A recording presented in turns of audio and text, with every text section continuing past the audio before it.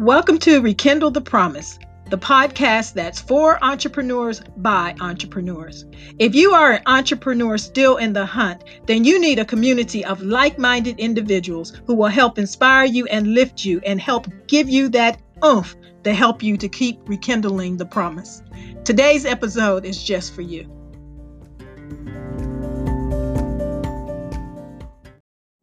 Hey everybody, it's your girl Sherry here, and I'd like to welcome you back to today's Rekindle the Promise. These podcasts are focused at the aspiring entrepreneur, that person who is just starting out, or maybe you've been in the game for a while but aren't quite experiencing the success you desire.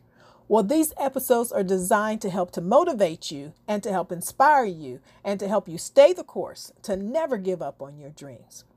As we've been making our way through these tips, I think you might be picking up on a theme here, right? It's been all about the other person. Some of you might be asking now, what does this have to do with me growing my business? How can I use these tips to increase my sales on my team? It's all about the other person. How can I do that? Well, that is basically the point. Each one of the tips in the 25 Ways to Win with People is focused on the other person. John Maxwell and Dr. Les Parrott are trying to help us to see that in order to win with people, it can't be all about us. We must be intentional about helping other people win. And as a result, then you'll find that you can win too. So let's continue on. Let's start with number 14. Do for others what they cannot do for themselves. By doing something for others that they can't do for themselves, you help expand your legacy way beyond your years, because that person is going to carry the memory of your kindness for years and will share it with other people. And it really doesn't have to be anything big. It can be as simple as making a connection. Introducing two people who have similar goals and perhaps can collaborate on a project and help them come together can help boost their career. They're going to be indebted to you.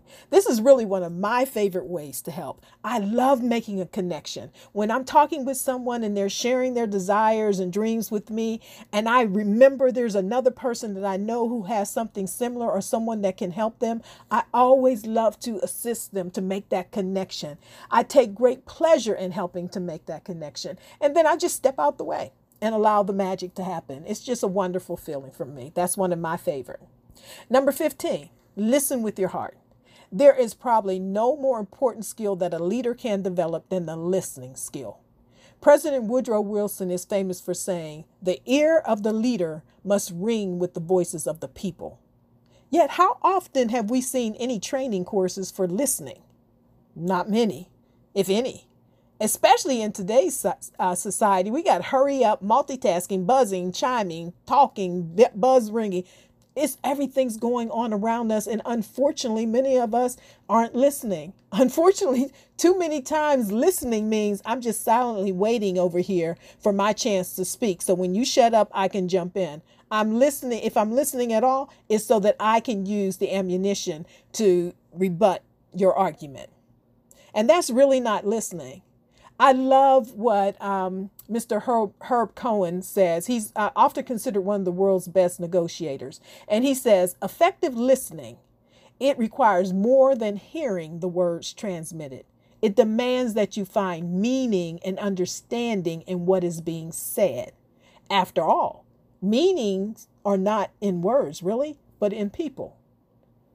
Now, as a leader, you will have ample opportunity to make a major impact with your team by honing your listening skills. If you master this one skill of listening, your team is going to explode.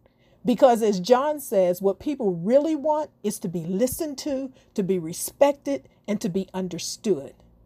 Now, one of the great side benefits is that when people realize that they're being heard and understood, they become more motivated to understand your point of view. It draws them into you.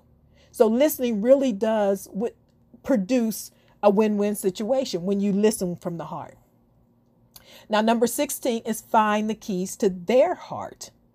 Now, this tip is so much like number 15, but you're focused on their heart, listening with your heart and finding the keys to their heart. We must listen to find out what really matters to people. As a leader, you must realize that each of your team is at first an individual before they are a member of your team. But at the same time, they must be able to play the part with the larger team in order to be able to play in harmony. Peter Drucker, who's known as the father of modern management, says leading people is a lot like conducting an orchestra. Think about that. I think that's a great analogy because think about it. Each instrument is an individual and has its own individual nuances, but then it must also play in harmony with the other instruments or it will ruin the entire musical piece, right? Now, Drucker also says that the leader is like the orchestra conductor, because the orchestra conductor must get to know the nuances of the variety of the different instruments in order to bring them together in the larger orchestra and have them play in harmony. I love that picture. I love that analogy. It is so true. And if you can do that, and as a leader, you're going to go very far. Number 17, be the first to help. Offering help to others is one of the first lessons to winning with people. Don't be so consumed with what it is, what's in it for me. Come alongside of the other and see how you can help them.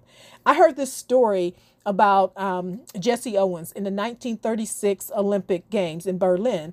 The Olympian Jesse Owens had 3 world records in one day. That major accomplishment.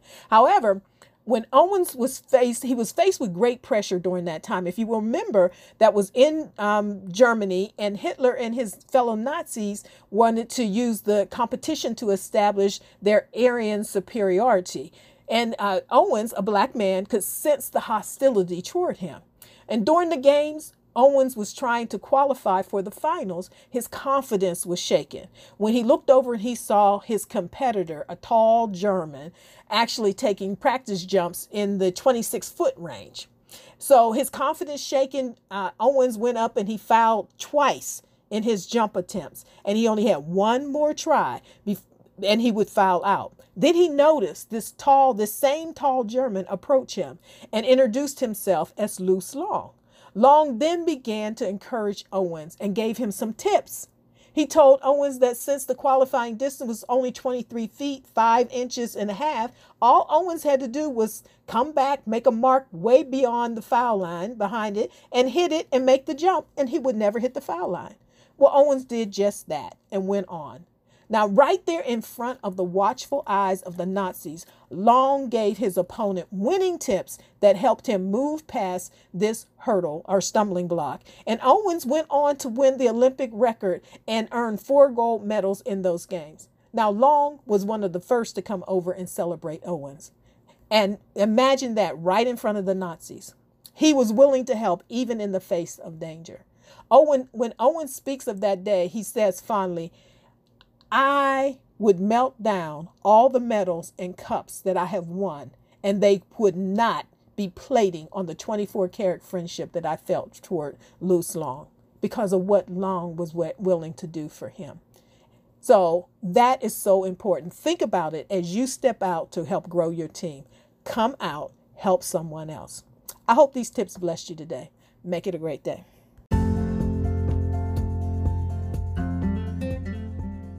Thank you for tuning in to today's Rekindle the Promise. Remember that your hopes and your dreams are worth the battle. Keep hope alive and stay the course.